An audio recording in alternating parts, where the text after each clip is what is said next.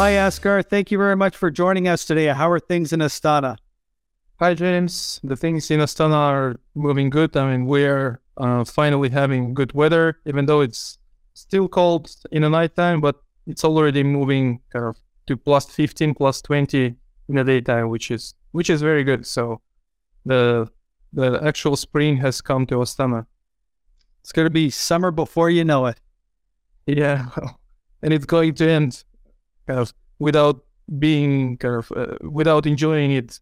I mean, as you can do in other cities and countries. So it ends like in the end of September completely.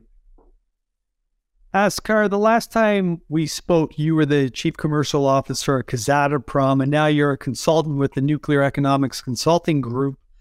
Maybe you can just tell us what is the NECG and what do you do there exactly? Yeah, well, indeed, many things changed from our last discussion.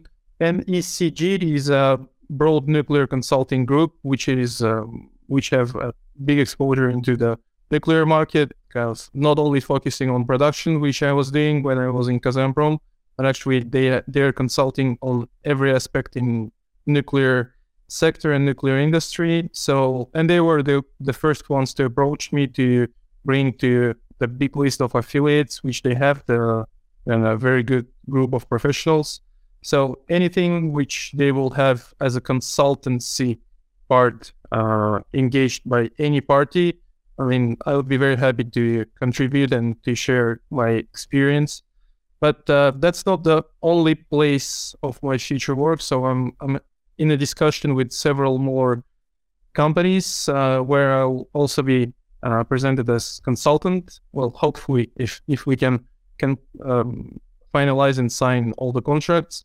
And one of them very interesting and challenging projects for me, which I'm discussing at the moment, is another financial institute which are considering to create another uranium fund. So that's practically what I'm doing, and I'm still involved in the industry, and I'm kind of participating to the conferences. And the latest one was like WNFC in Hague, which I went to first finalize some of the discussions I have, and I actually see all the folks there, and I was very pleased with the number of people who could come and who traveled across the ocean and came from all the different parts. So it was good to see a lot of people from all the industry, from Asia, from North America. So everyone was there.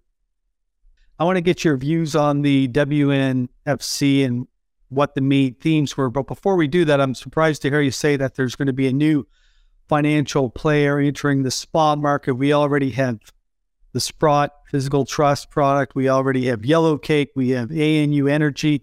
We have another new product in Zuri Invest. And now you're saying there's going to be a new financial player? Well, yeah, hopefully there will be another financial player, but even before there were some more financial players that disappeared. I mean, there were Luminous, Anchorage, some other funds who are not very active at the moment.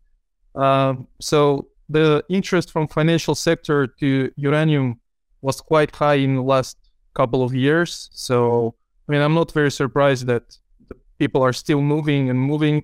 So that market is very hot. A lot of people are considering from ESG perspective and from having a uranium as a very interesting commodity that actually is at the very bottom and have a huge potential to go, kind of, as everyone is speculating in Twitter that it could be a rocketing somewhere to the sky. So, I mean, I wouldn't believe in too high sky, but I would say that I agree that it's something like a good start. And I mean, the financial players could be contributing very well if they're directed and if they understand the market well without kind of ruining or distracting. So, I mean, I would be quite happy to help another financial player to do it very carefully in the right manner, and having all the things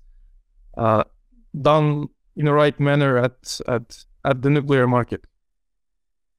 Well, we will look forward to hearing more about that in the future. As you mentioned, you were recently at the World Nuclear Fuel Conference in The Hague, and I'm sure you met with many industry experts and industry people. What were some of the main themes or some of the main takeaways that you heard when you were discussing or speaking with these people? Oh, yeah. Well, the main takeaway is the fundamentals of the demand side, or let's say generally the future development fundamentals have been never so strong as they are now. There is a huge additional demand which we're seeing. We're seeing many countries expressing their willingness to build not only big scale nuclear power plants, but also kind of considering a small modular reactors, actually kind of investing into that study. And some of the SMRs are being already constructed and going to be in operation by the end of this decade.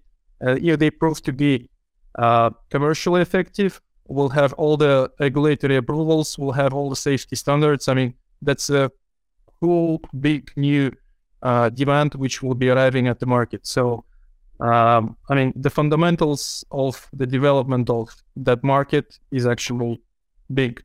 The biggest challenge at the moment, which was mentioned by the three biggest supplier, by Kazatomprom, Cameco, and Urano, was actually if supply could meet that signals in demand. And that's something that seems to be a challenge at the moment.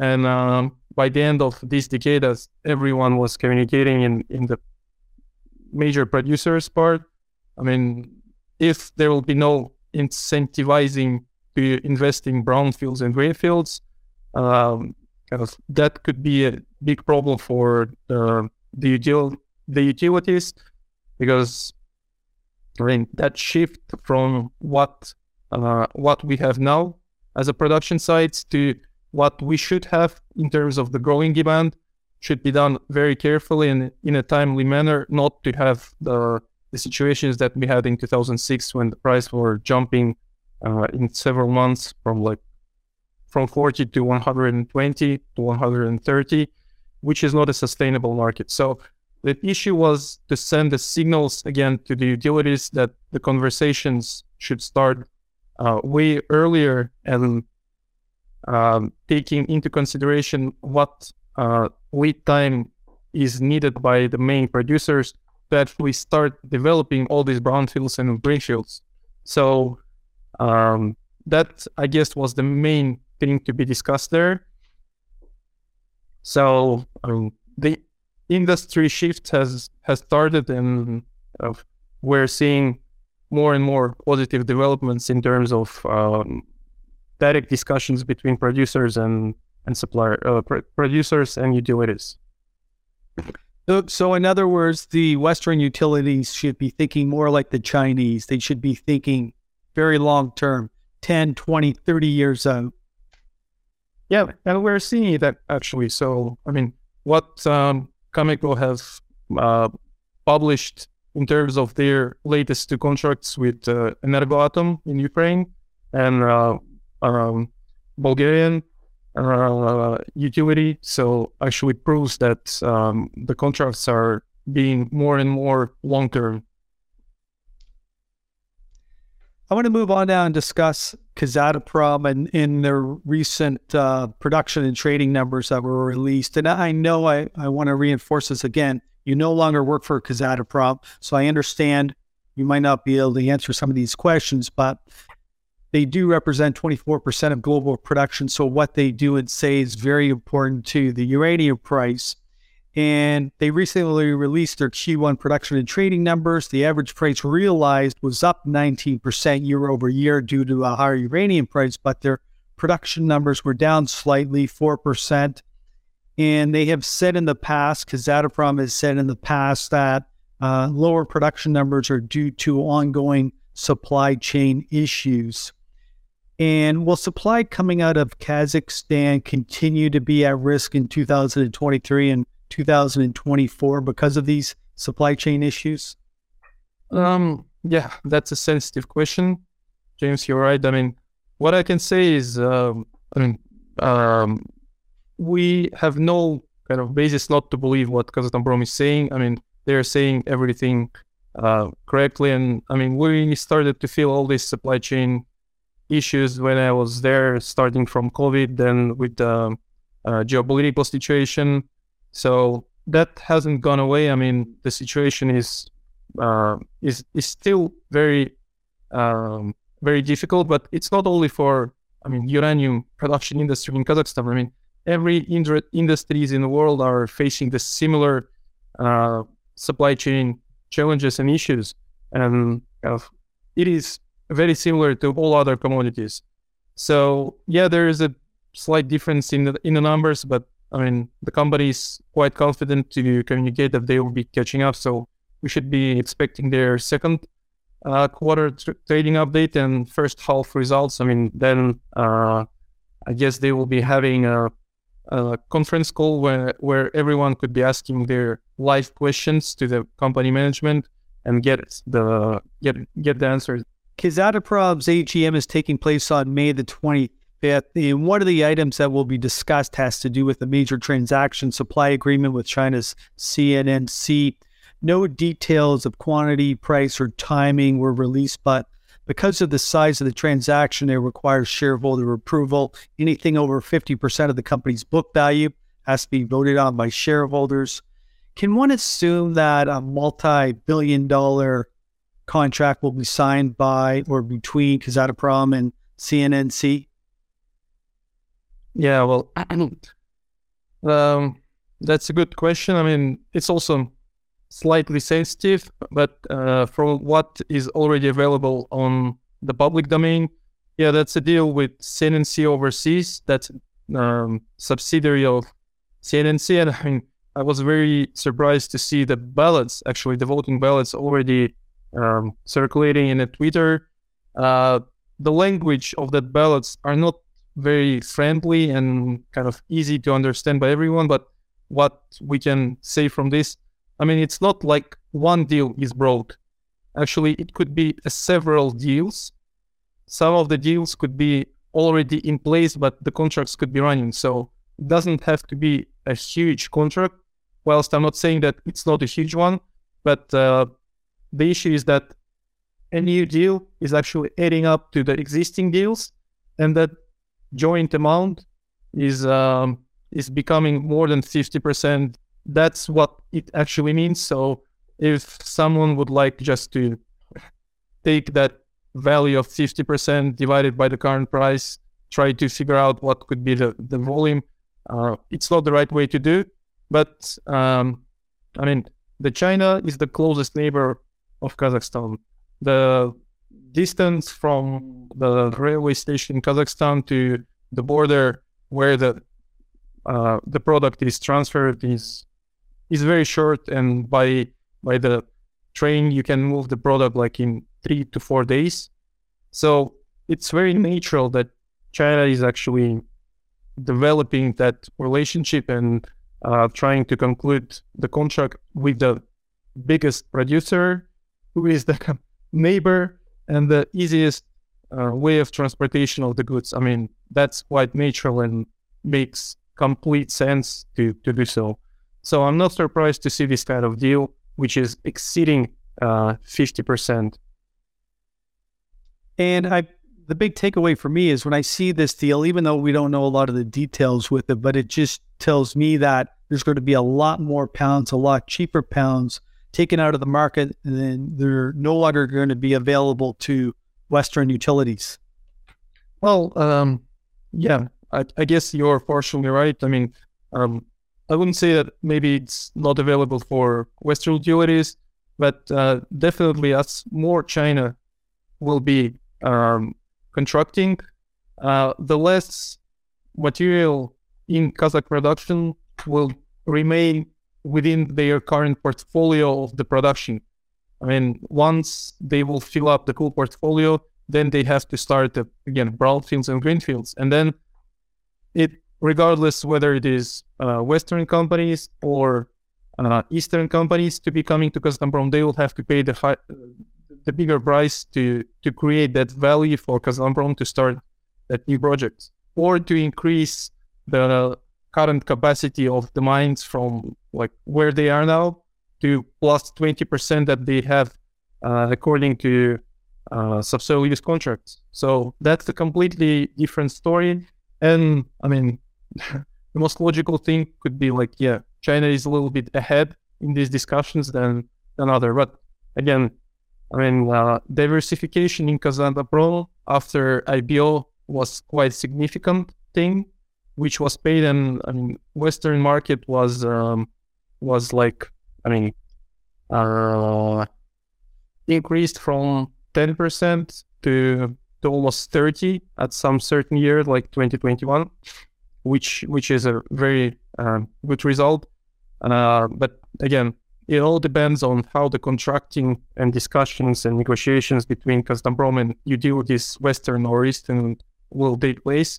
Who would be more successful and who will be able to convince them to sign the contracts at some certain price. I mean, even within the current discussions, if there is any available volumes with Kazatomprom, the issue is becoming who gives the better price for signing that long-term security of supply.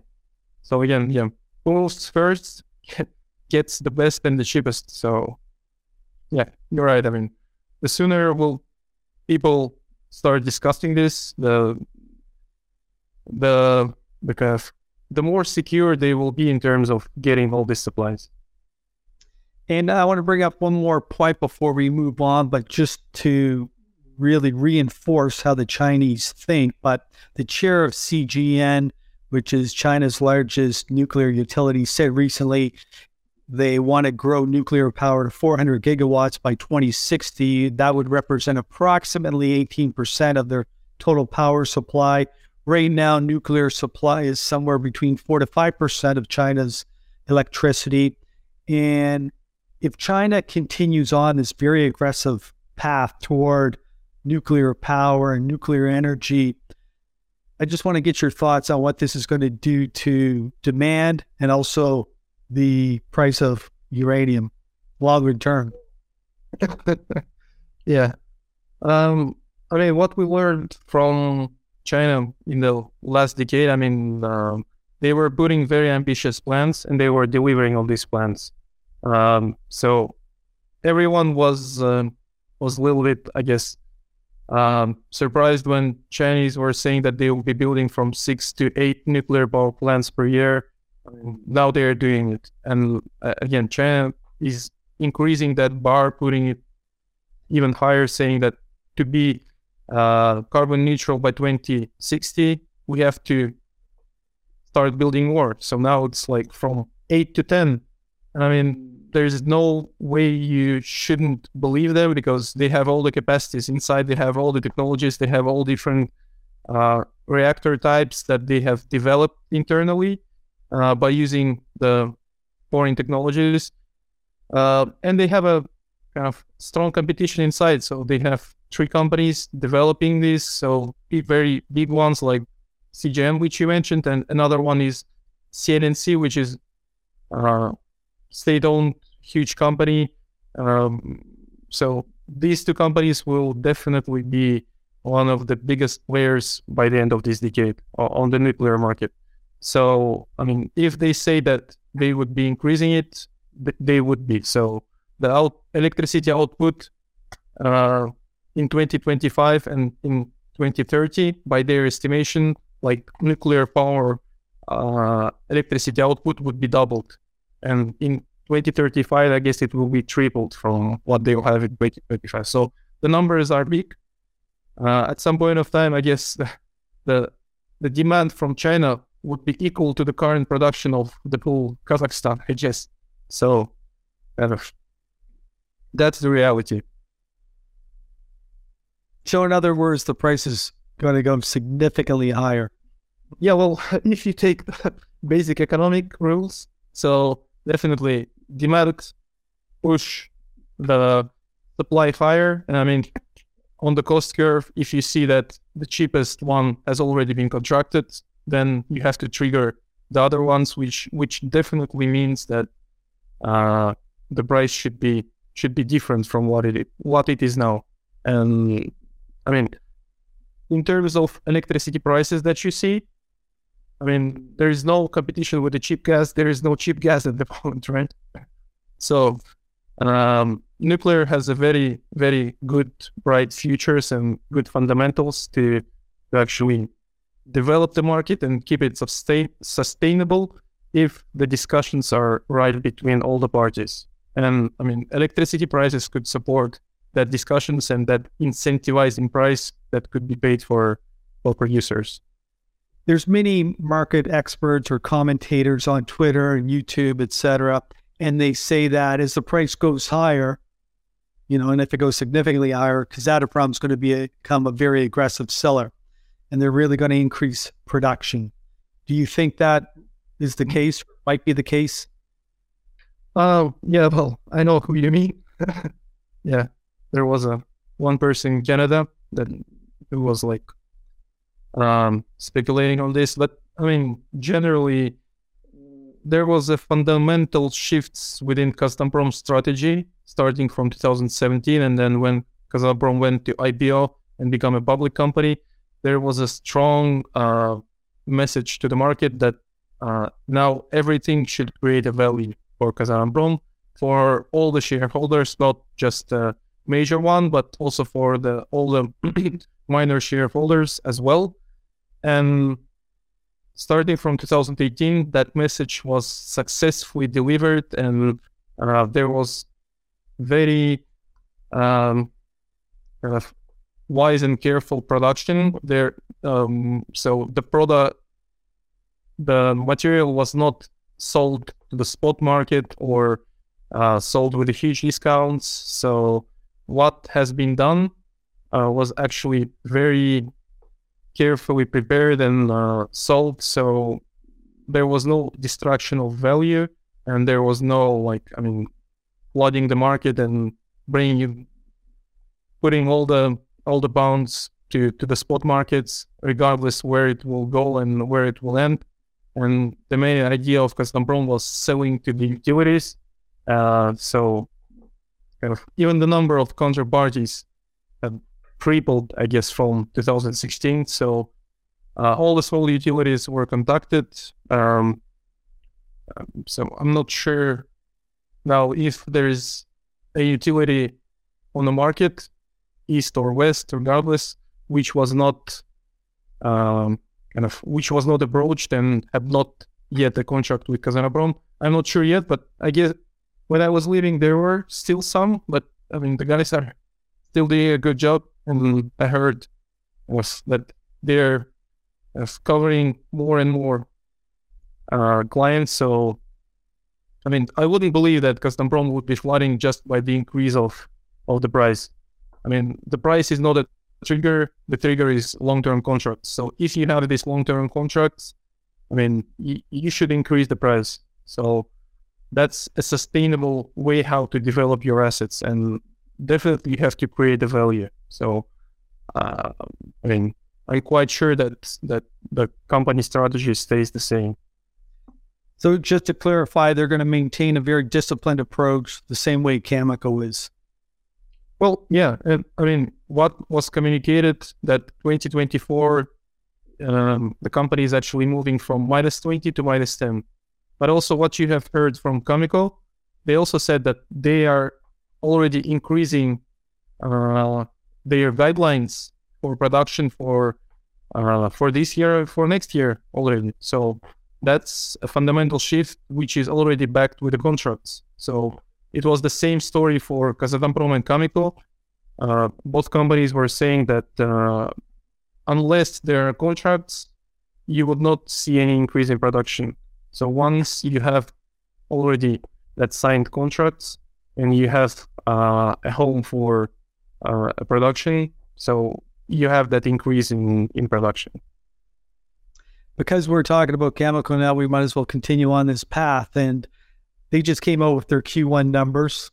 Very good. And I want to get your thoughts on this. And I guess the other big news that came out here in the last couple of months from Cameco is that they signed a 10-year supply deal with Bulgaria, and they also signed a long-term contract with the Ukraine. So Eastern European countries are looking to other partners to secure long-term supply. What are your thoughts on this? What were your thoughts on the quarter? And also, what are your thoughts on Cameco's movement in securing these new customers? Well, I think it was a great move. I mean, they took the markets, which I think Cameco also said on their call that the markets were new for them. So the kind of the fact that they are shifting and looking for a diversification from the kind of suppliers that they had before shows that there is a shift in terms of geopolitical situation towards different suppliers. So I guess that two particular contracts were actually pretty well done. So they secured not only natural uranium deliveries, but also conversion services, which is also very important in terms of their business. And as we know, kind of currently Cameco is taking over Westinghouse. So in the end, Westinghouse would be the final manufacturer of the fuel assemblies as well. So I guess that's a very good deal. And their first half year results were like, I mean, they showed that they also increased in the income. They sold in the first quarter like third of what is their plan for the sales in the whole year, which is actually showing that many companies are trying to get the deliveries upfront. So they would like to get uranium delivered as soon as possible. And I guess that one of the reasons could be that the tight capacity of the conversion. So who brings the material first to converter gets it converted earlier. And the same situation, I mean, with Kazatomprom, you can see that they sold much more than they were selling in the past years in the first quarter. So first quarter was always very quiet on the market and within the financial statements of the public companies like producers. And this year, you're seeing that the first quarter is very strong. So that also shows that utilities are worried and they would like to expedite some of their procurements, and that also could be triggered by the conversion part, which is a bottleneck at the moment on the market. Let's move the discussion now toward long-term contracting, and I want to get your views on what's happening within the industry. But maybe you can give us some color, what you're hearing just in terms of how many contracts are out there, what kind of size, what the terms are. Well, I mean, what was disclosed by Cameco on these deals with Bulgaria and Energatom, you can see that the contracting terms is at least 10 years now. What we're seeing from the AGM item 5 of Kazatomprom, I mean, you can presumably think that the deal is also a long-term one and a very significant one. So that actually shows the general sentiment. A lot of discussions are moved from a mid-term and short-term supplies to a long-term supplies, which really makes sense. And I mean, we know that utilities from time to time, they have some certain needs to buy small volumes to adjust their, feeds in conversion, or maybe with the enrichment, kind of incentivizing some of the enrichers to go from underfeeding to overfeeding or to change the tails. So some of the utilities are from time to time on the market. And from what I heard on the conference, there were a couple of utilities whose names were not disclosed. They were actively searching the material at the price of 51, which was like one week ago. And they were not successful to get it. And I mean, I'm not sure what caused that run of the price of last week, but the price jumped almost $2. So now it's like 53. And which shows that if they were successful, they had to buy that at the higher price. So, which again shows with a big interest from financial players, and sooner or later, we know that once the capital markets are back, and the interest is going to be back as well. I mean, this fraud will come back to the market. Yellow Cake will be back buying from Kazatomprom or from the market. That Zurich Invest, they communicated that they will be buying 100 million stock. Anu Energy is going to continue their plans for the phase 2. So all this will just create more and more tightness on the spot market and outside of the spot market as well. So with all this competition from the utilities and non-utility players, I'm expecting that the tightness will be very high, and that would also have an impact on the price. I'm sorry, did you mention how many pounds these utilities were looking for in the spot? Well, it wasn't mentioned, but kind of the idea was like from 200 to 500,000 pounds. So it's not a big quantities, but if they were successful, I mean, the price moved as we have seen. If it was not them, they are still in a search. So someone kind of come to the market up front of them. So some trader or intermediary to buy these quantities and waiting for the utility to offer the higher price. So the quantities were not big, but the fact that they couldn't buy at the spot price at the time they wanted shows that there is not much interest to sell the material at the current price. And just because we're talking about the spot market and also the financial players involved, we might as well continue on with this. But do you have any insights on ANU Energy and where they currently stand?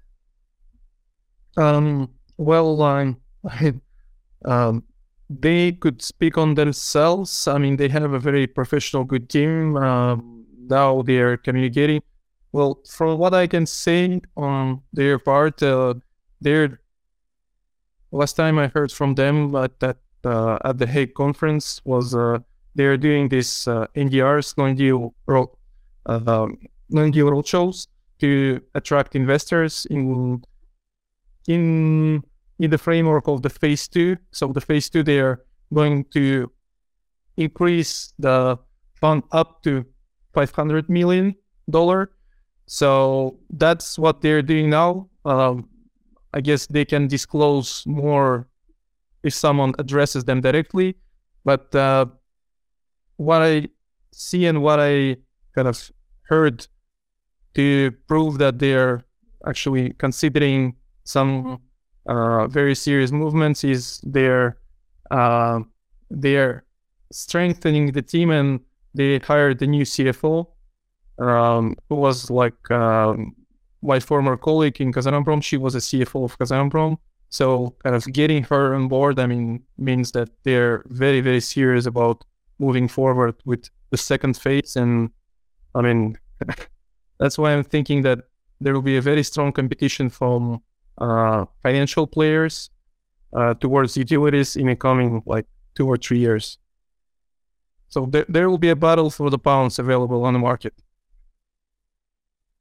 Askar, we started this interview discussing the WNFC in The Hague, and I want to finish it with a statement about the conference from UXC, and I'm quoting, "When we think back to the exact moment we knew with absolute certainty that the nuclear industry had entered a new phase, it just might be at the WNFC that took place in The Hague in 2023. What are your thoughts on this? Well,